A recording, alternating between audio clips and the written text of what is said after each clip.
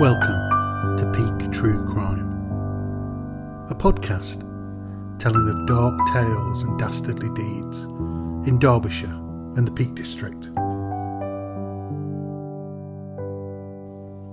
Breadsall, 1991. Before we begin, I need to admit a vested interest.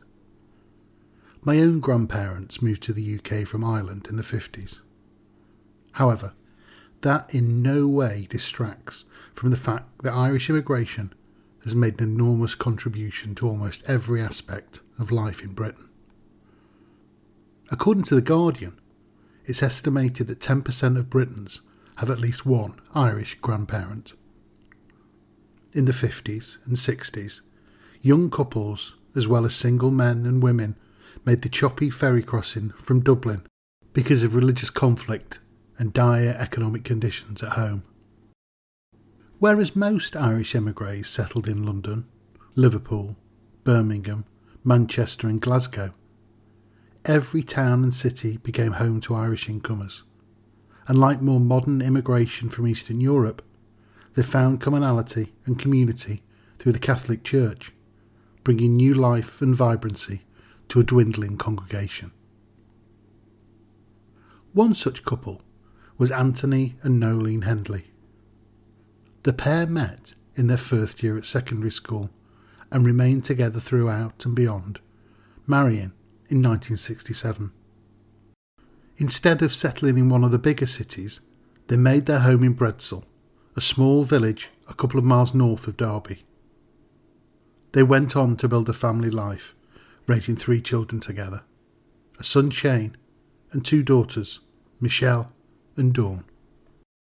The early 90s weren't a vintage period for the local football team, Derby County. The club, whose home ground at the time was incongruously named the baseball ground, was under the ownership of a certain Robert Maxwell, and relegation saw them languishing in the 3rd tier of English football. The fortunes of the Hendley family, however, seemed to be moving in entirely the opposite direction. Since leaving the army, Anthony had deployed his skills on Civvy Street, working as a catering manager for a chemical company, Breadsall, at their R&D centre in nearby Belper. Nolene was enjoying professional success too. Throughout their married life, she hadn't needed to work, but now, out of choice rather than necessity, she was running 3 successful slimming clubs across the city of Derby. Summer 1991 saw the wedding of their son, Shane, to Kay McIntosh, a local girl who worked with his sister Michelle. By the autumn of the same year, the young couple were about to buy their first home together. It was for that reason that on the afternoon of the 1st of November, Kay's dad Terry was pulling up outside of Anthony and Nolene's home in his red Ford Fiesta. Though his wife had taken her own life a few years earlier, the marriage between Shane and Kay, and the fact that it had brought the 2 families together, had been a source of both companionship and connection to him. He counted the couple as friends. Anthony and Terry had readily drink together in the pubs and bars around Derby, and Terry had helped with the lane of paving in the neat garden that sat behind the semi-detached, formal council property that Anthony and Nolene outright owned. Alongside Anthony and Nolene, he was going to view a possible first home for the newlyweds. The pair had been living with him since the wedding and were looking forward to taking their first steps into a bright future. Within 10 hours, however, here on Coniston Crescent, the blithe scene of parents heading off to support their children in choosing a marital home would be replaced by one of horror and brutality, of agony and murder.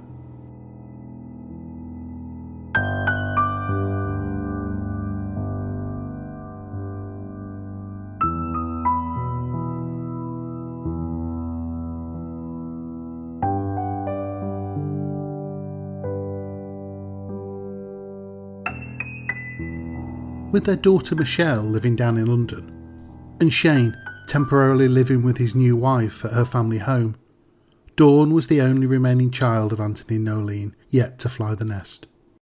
After working all week, she was heading off out to enjoy a well-earned Friday night with friends, leaving Nolene at home alone. Anthony had met up with Terry for a drink not long after the house viewing, so, with her pyjamas on and a bad back, Nolene was going to enjoy the night to herself on the sofa. Televisual delights that evening included the comedy chaos of the Russ Abbott show, while, on the cobbles of Weatherfield, Ken Barlow was rather inevitably unlucky in love. The clank of the front gate, followed by a stumble up the step into the kitchen, heralded Anthony's return home. It was just before 11:30, and he'd enjoyed a long evening's drink with Terry.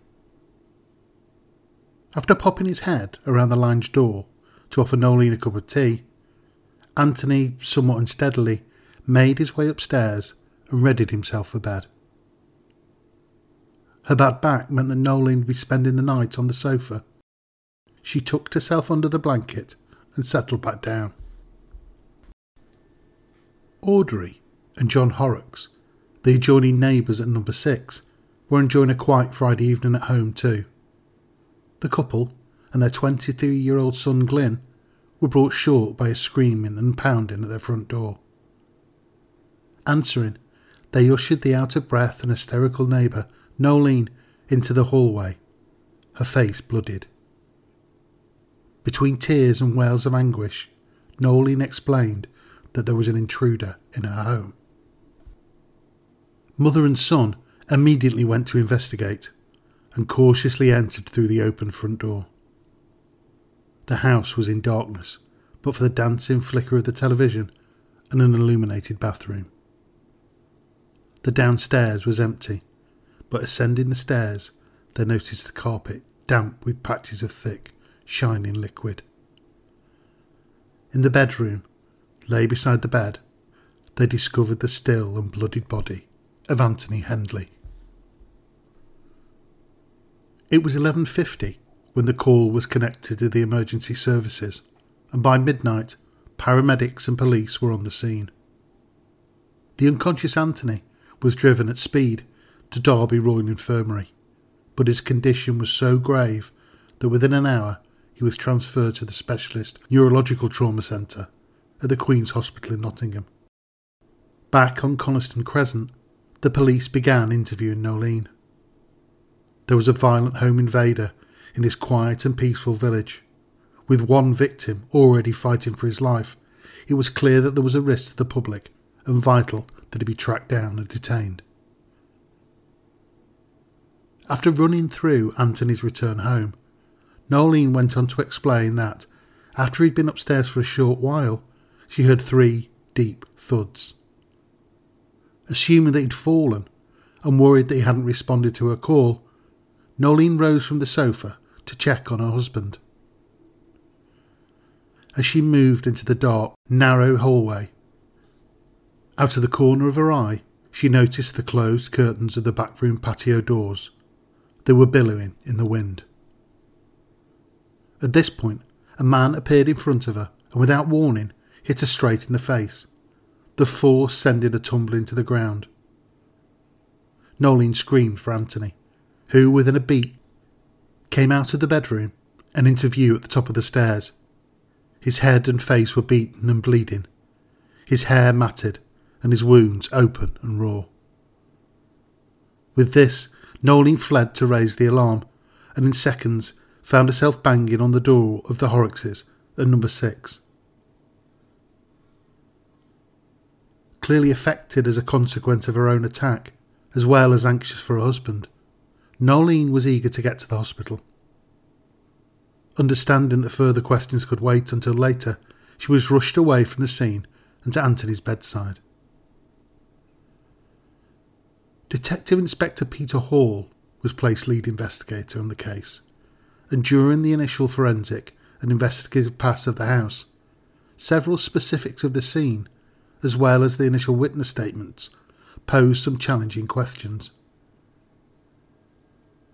The initial assumption was that the attack was, to use a vernacular, a burglary gone wrong. Breadsall at the time, as it still is today, is an area of Derby in which crime is vanishingly rare. That in itself wouldn't rule it out as a possibility. However, the ferocity and sustained nature of the attack was completely out of proportion. Anthony suffered a great many blows to the head, inflicted with a rolling pin which had originated from the kitchen downstairs and was found later on in the house. Was it realistic for a burglar, who'd entered through a set of patio doors, would move from the dining room into the hall, into the kitchen to pick up a rolling pin before ascending the stairs? In attempting to reconstruct the attack, the police ran into further inconsistencies. There seemed to be two areas of the home in which the attack had taken place. The bathroom, in which the light was on, and the bedroom, where Anthony was discovered by Glyn Horrocks. Nolene stated that immediately after discovering the intruder, she called Anthony and he came out of the bedroom onto the landing.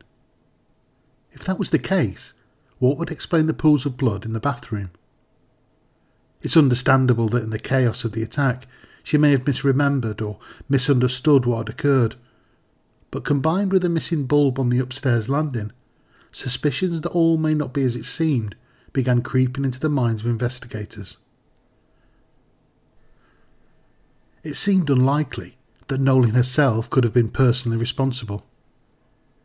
The blood spatter on her pyjamas was consistent with the fact that she had only found its way onto her as she climbed up the stairs. The aggression of the onslaught inflicted on Anthony would have left his attacker covered from head to toe in blood. Was it possible that the burglary gone wrong theory deserved to be superseded by one where Anthony was a deliberate target of the attack?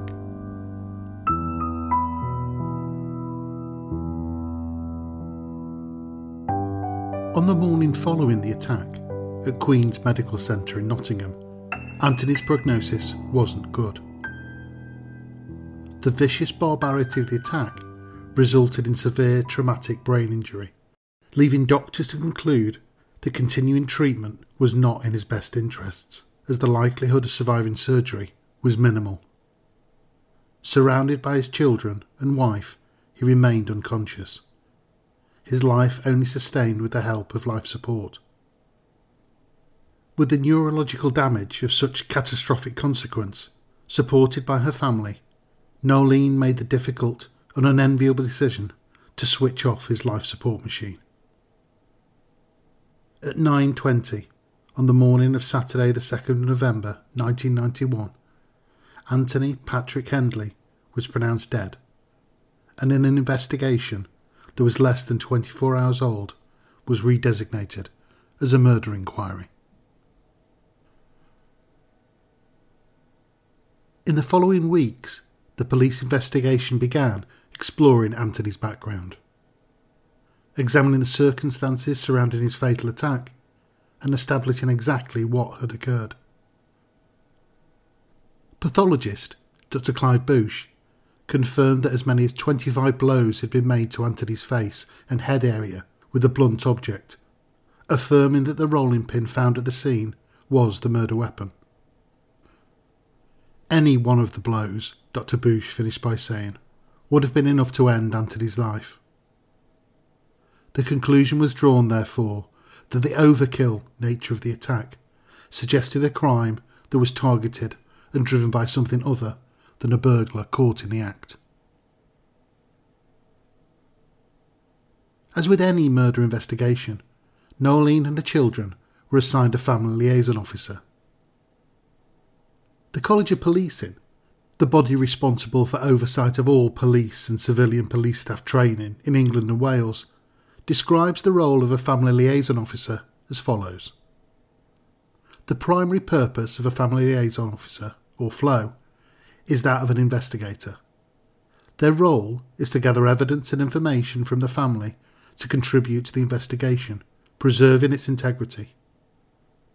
The FLO also provides support and information in a sensitive and compassionate manner securing confidence and trust of families of victims of crime, primarily homicide, ensuring family members are given timely information in accordance with the needs of the investigation.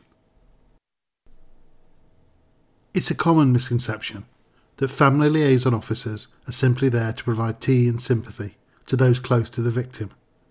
But as the College of Policing articulates, the primary focus of their work is the gathering of intelligence and insight into the victim and their nearest and dearest. Two experienced detectives, Joe Orrell and Graham Freer, were assigned family liaison duties, and before long began notice that Nolene may not have been as honest and reliable as first assumed. There seemed to be two sides to her character, one she shared with the public and another one in private. For most of the time, Nolene was hostile to the police and cold, not wishing to engage with detectives or showing much interest in the progress of the investigation. In front of the cameras, though, it was showtime. Nolene allowed herself to be photographed dressed in full mourning black while attending Mass, something her son Shane commented that she'd not done for over 10 years. At the funeral, an operatic level of wail and wane was staged for her family and friends and assorted media. It was at a press conference, though, that suspicions began to harden. It would be 21 years on from Nolene's own media appeal that Derbyshire Constabulary would hold one of the most watched, rewatched and analysed press conferences in British criminal history. In 2012, Mike Philpott, a grieving father who, just days earlier, had lost his 6 children in an arson attack on his home, appealed for anyone with information to come forward. In it, he wept in the manner of a soap actor, shoulders shaking, back hunch, and a tissue dabbing his conspicuously dry eyes. Nolene's performance was slightly more sincere. Her voice cracked with agony when discussing her husband's fate. She at least had tears in her eyes. Watching live at the Divisional Police Headquarters in Ripley, however, the two family liaison officers shared a look. Something wasn't right. After taking their suspicions to Detective Inspector Peter Hall, it was decided that a small team be set up to investigate Nolene and her possible hand in her husband's death.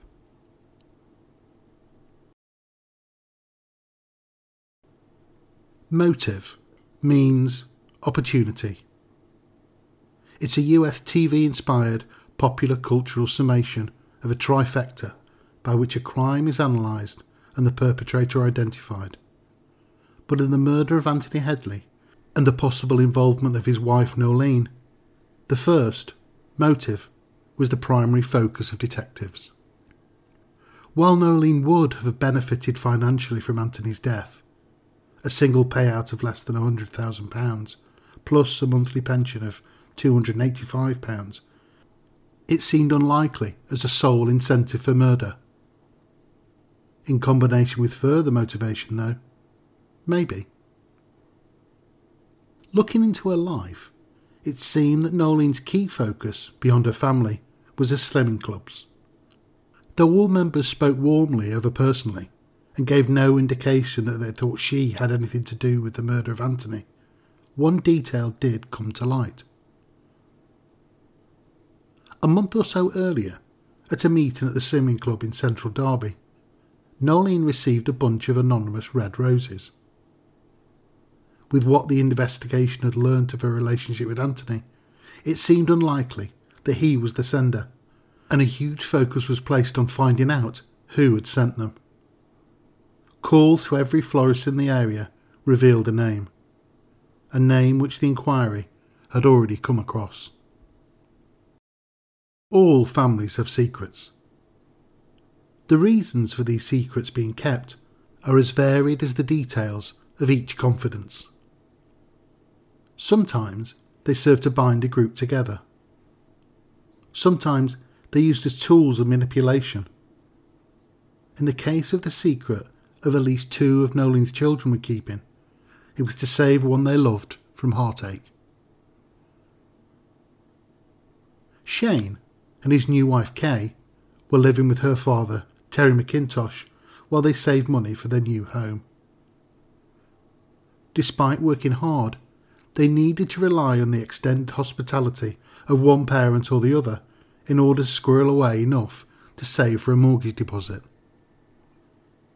The situation, though not ideal, worked well for all parties. Terry's wife died of suicide 3 years earlier. Since then, his daughter Kay had committed to supporting her father, and the delicate transition from supportive daughter to married woman could be eased by her making sure everything around the house was shipshape. A few months before the murder of Anthony, while cleaning her father's bedroom though, she made a startling discovery. Beneath his wardrobe, she found a photograph of her new mother-in-law, in a pose that in 70s sitcom parlance could be described as saucy. Smiling into the lens, she has the hem of her long white cotton dress lifted up to her thigh, revealing a tattoo, with the words "Kiss me all over" inked in an arc. Tattoos today are relatively ubiquitous.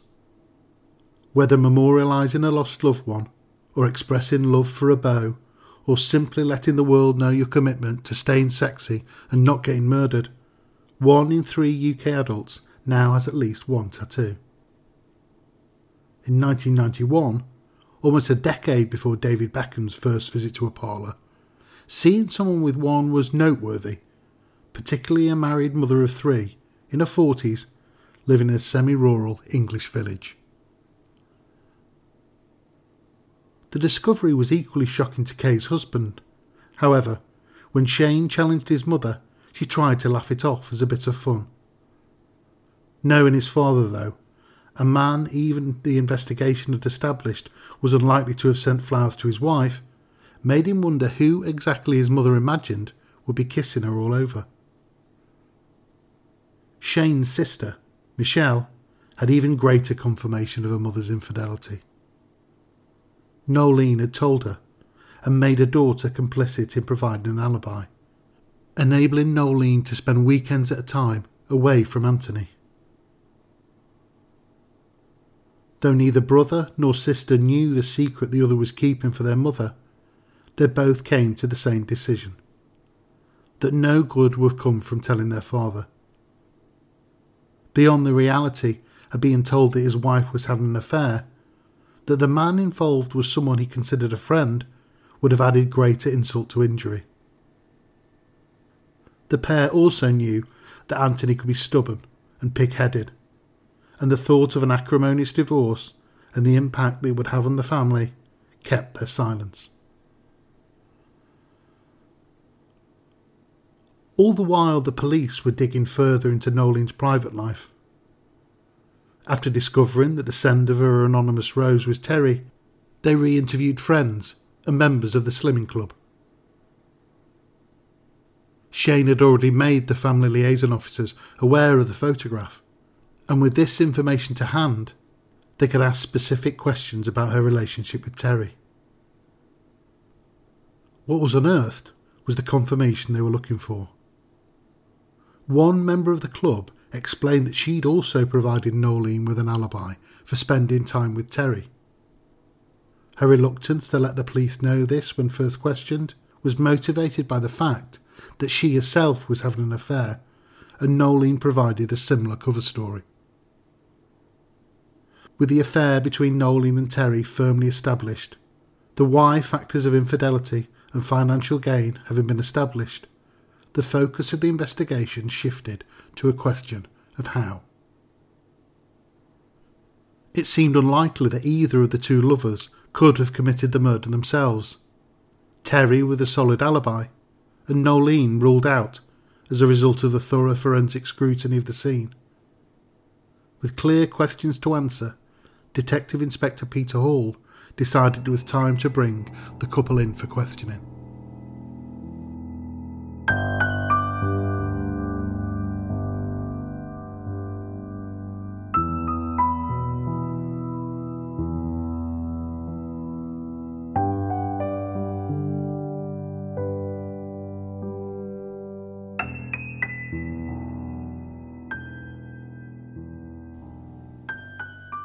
Contract killers, in popular culture, enjoy several common characteristics.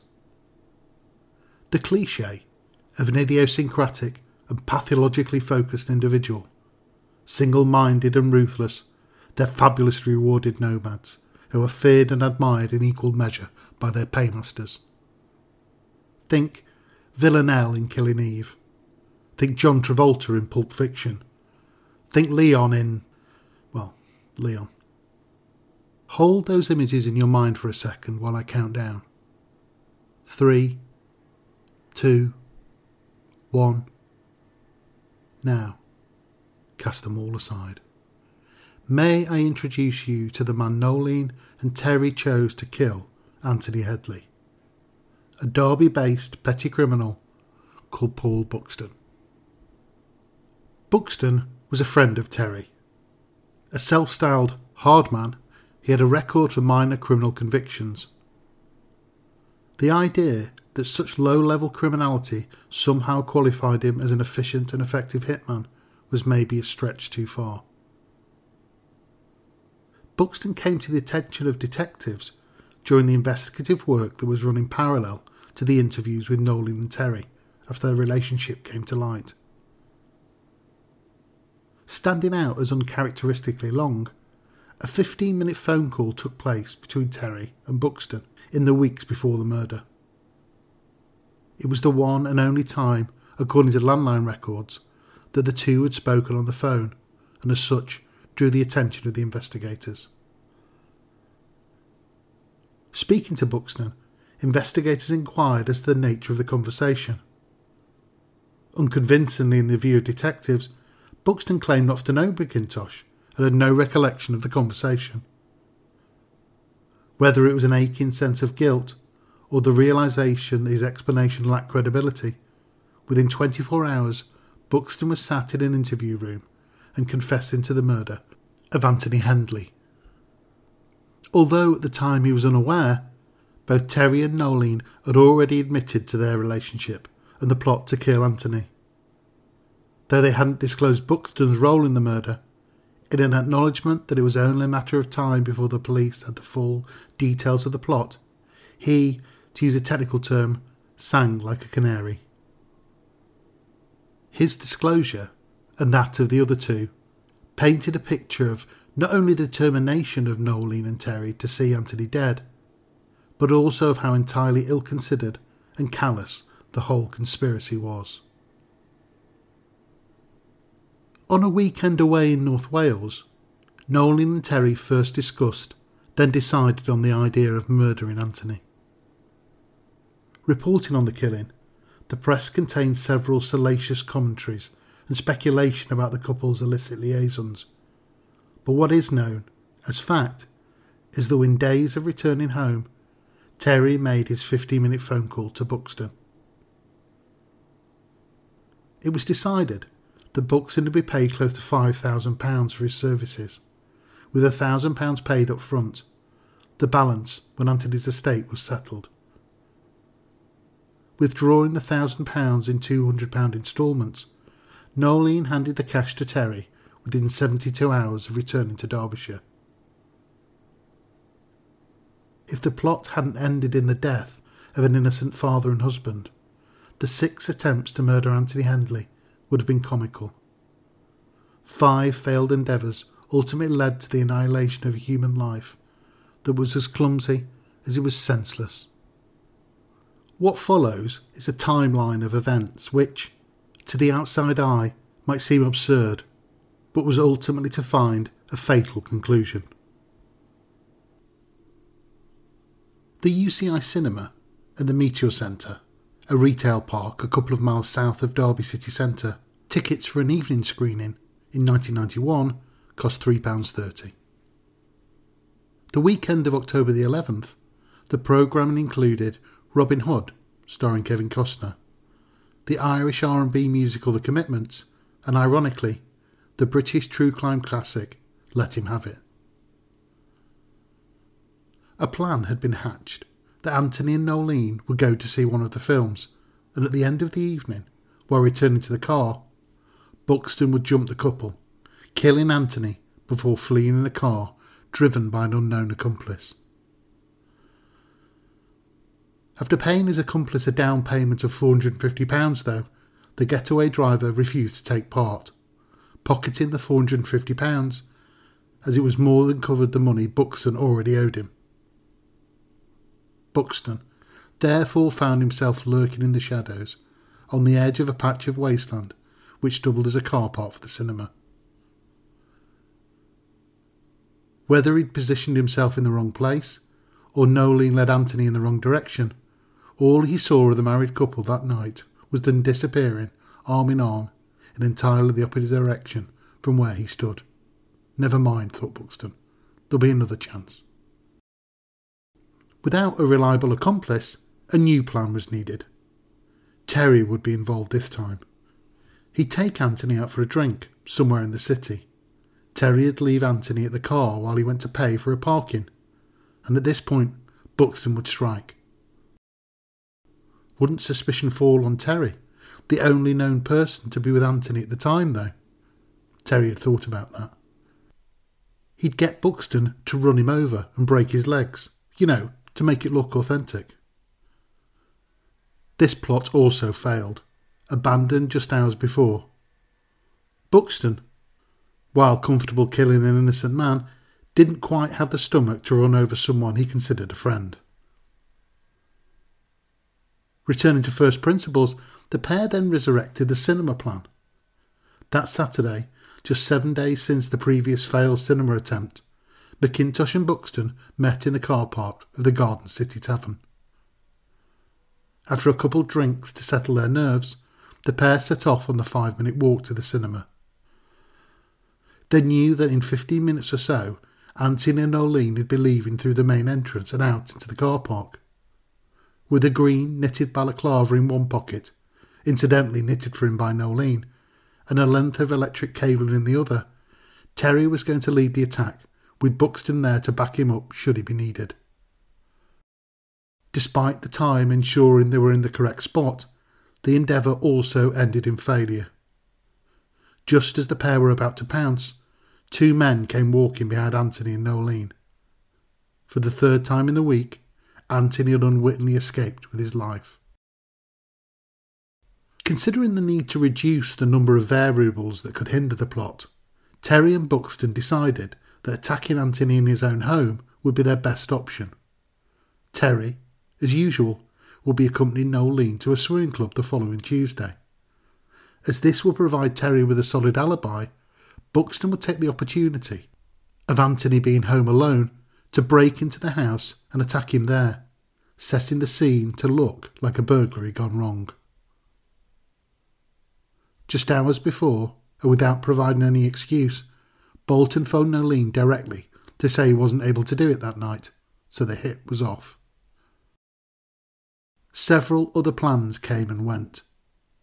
Running Anthony over on the street? Too public, too much chance of being seen. Attacking Anthony as he left a colleague's retirement party. Anthony caught a cold that night and didn't go. Terry was starting to get frustrated. He just wanted it all over. His anger, though, was nothing compared to Nolene's, who demanded meeting Buxton face to face to impress on him how much she wanted her husband dead. At this first meeting, Buxton was left with no doubt of her intentions towards her husband. She hated the bloke, he said. I've never seen anyone be married to someone for so long and hate them so much. Friday the 1st of November was the final and fatal attempt on Anthony's life.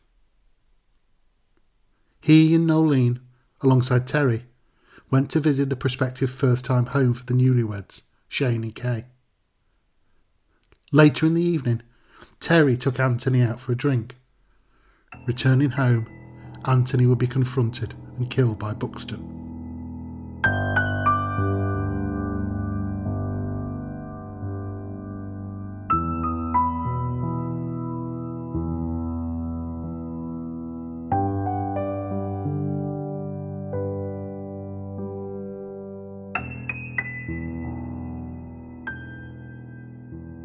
With her husband not due home for a while yet, and just herself at home, Nolene let Buxton into the house just before 10:30. In advance, she had removed the bulb from the light that illuminated the hallway, stairs, and up onto the landing. Furnishing Buxton with a rolling pin, she led him to the box room where he was to hide until Anthony's return.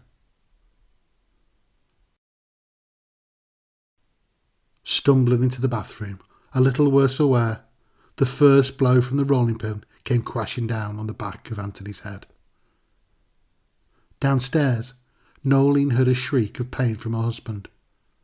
What followed was almost a minute of chaotic crashes and cries, the battle punctured by blow after blow of the rolling pin until the house fell silent. But not for long. Somehow, Anthony had survived and, getting to his feet, pushed Buxton to one side and staggered, half-conscious, into the bedroom. It was here the final, devastating attack took place, leaving Anthony motionless and lifeless beside the bed. Buxton's slow, heavy footsteps descended the stairs. The previous day, Nolene asked Anthony to withdraw £1,465 from the Building Society. The reason she'd given was that she wanted to buy some of the government's second tranche of shares in British Telecom. As he reached the foot of the stairs, Nolene handed the cash to Buxton. In return, Buxton punched Nolene straight in the face with one direct jab to the nose. She was shocked, until she was reminded that she too was meant to have crossed paths with the burglar, and in what felt like seconds to Nolene, he was off and out into the night. Left alone, Nolene moved upstairs. The agreed narrative that after her brief encounter with the burglar, she crawled up the stairs and discovered the body of her husband. She followed through with it. As she entered the bedroom, two things became obvious. The first was that Anthony was nowhere to be seen. The second was that there was a noise coming from the bathroom. Backing out onto the landing, she was stood face to face with her bloodied and beaten husband. Screaming, she fled downstairs and out into the street. A murder plot that had suffered so many false starts now seemed to be ending in almost the same way. He was still alive. She just needed to stick to the plan. Right now, she had no other option. She banged on the door of number 6, the home Audrey and John Horrocks shared with their son Glyn. From that point on, the next hours passed in a daze. She took Audrey and Glyn to the house, where they discovered Anthony, dying in the bedroom, just inches from the phone that sat on the bedside table.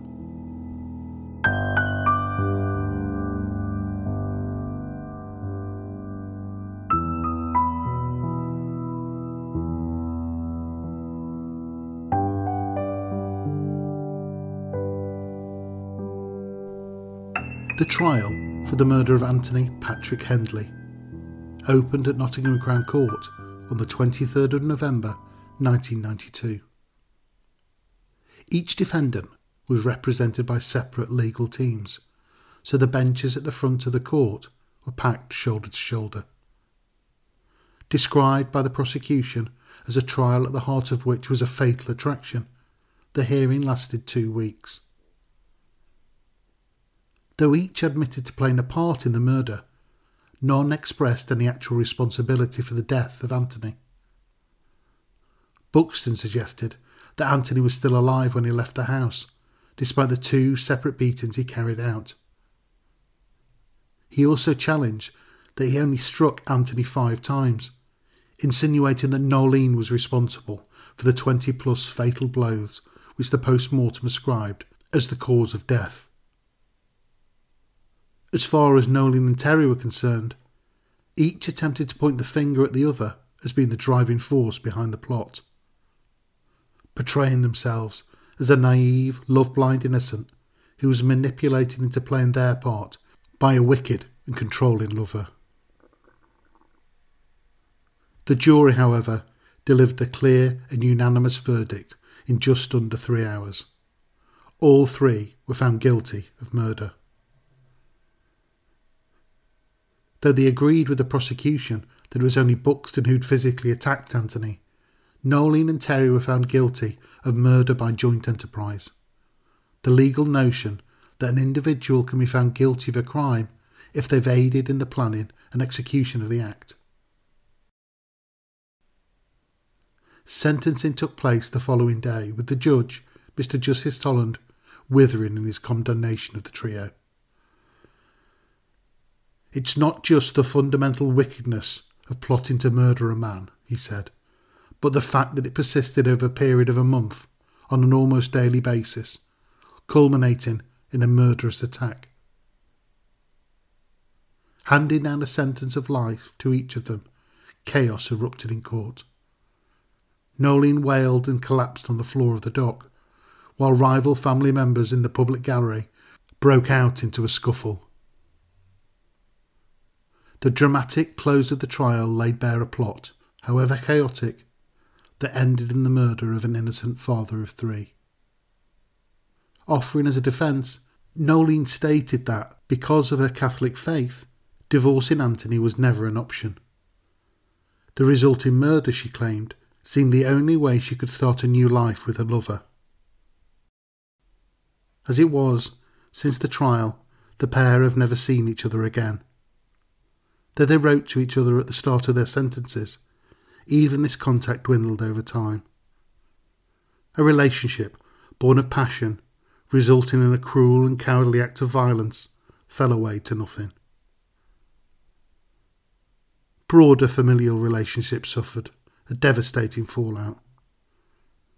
Shane, Noeline and Anthony's son, was a prosecution witness in the trial, and with his two sisters standing by their mother, this caused an unreconcilable rift between the sisters and their brother. Unexpectedly, maybe, the marriage between Shane and Terry's daughter Kay survived. The pair are still happily married today and run a successful business selling printing hardware and consumables. Any couple that set up and survive in business together have to have a strong relationship. The challenges and stresses of your entire lives being wrapped up in one thing are immense, and I can't help thinking that the will to succeed and commit to each other must have been forged in that first year of their marriage, when the violent and brutal murder of Anthony Patrick Hendley tore a family apart. But somehow, through the chaos, their love endured.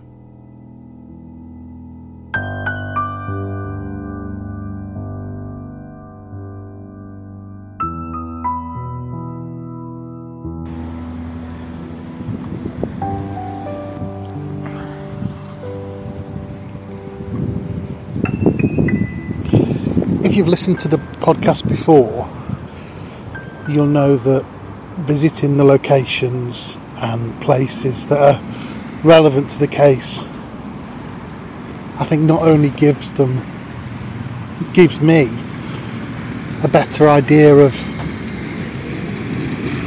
the incidents that have occurred or chapters within the stories, but also I hope brings you a little bit closer to the reality of what happened. One of the things I'm less keen on is visiting the homes and gawking in the windows of the houses of either victims or perpetrators, as I think it's an intrusion a bit too far. So for this episode, I've found myself on a retail park.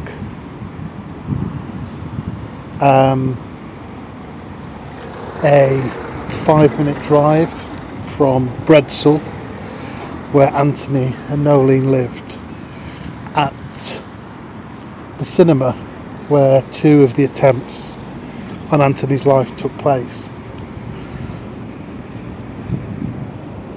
It's next to a busy A road. It's got the usual collection of takeaways, fast food, electronic stores. There's also businesses nearby and a huge number of car showrooms. that's today. At the time, there really wasn't very much here, and when there's talk of the wasteland where they park their car and the shadows that Buxton and Terry and Buxton, on both occasions they were here, would have been lingering, it's quite difficult to picture now. On the cinema there's posters for Black Adam. This Christmas they're promoting the film adaptation of the stage musical of Matilda.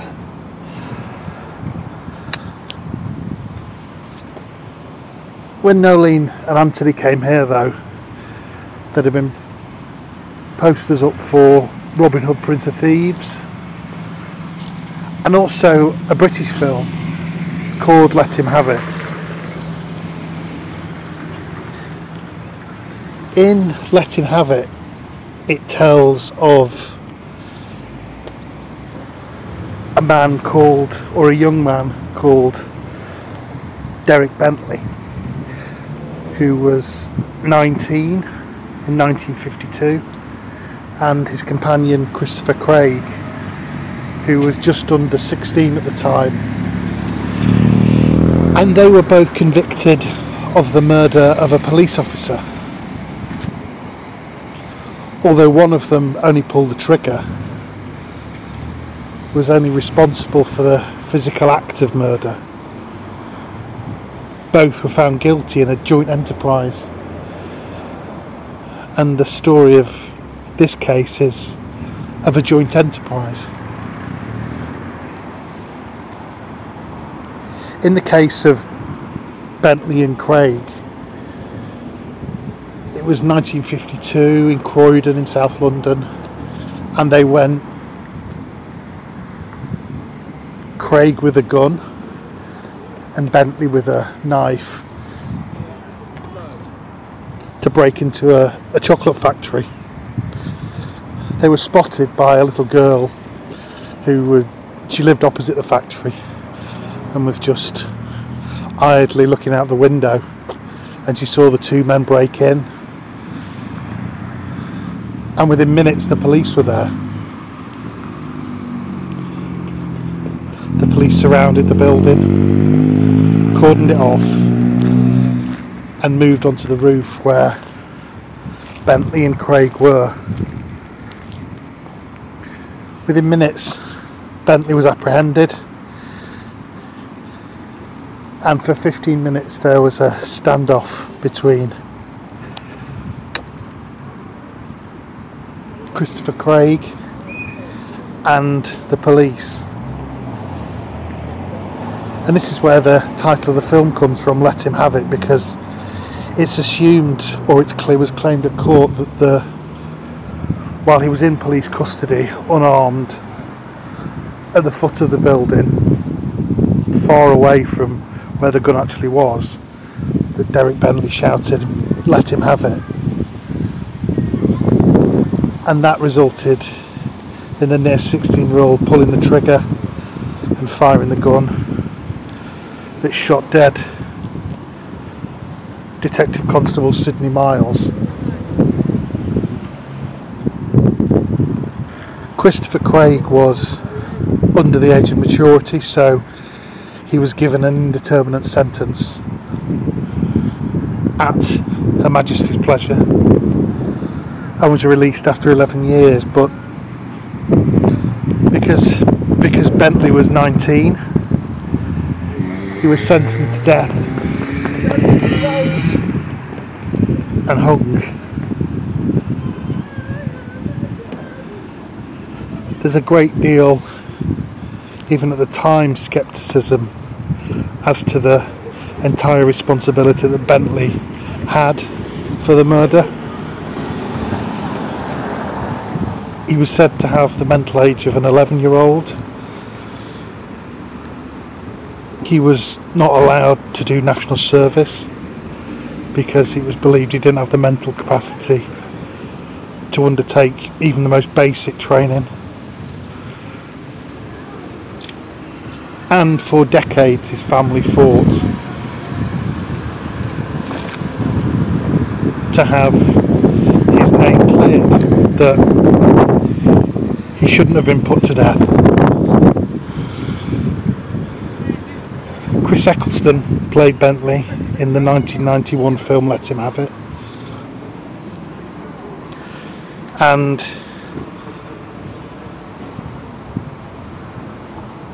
Bentley's sister fought for decades until 1993 when he received a royal pardon. But the family kept on fighting because the pardon wasn't an exoneration but an apology and forgiveness. And in 1998 a full appeal hearing quashed the conviction and found Bentley to be innocent of murder. In this case, there are 3 people who were so intrinsically linked to the murder of Anthony that, as thin as the line of joint enterprise was in the murder of Sidney Miles, the cord that bound them together in the conspiracy of brutal, violent killing was as tight and strong and definite as could be.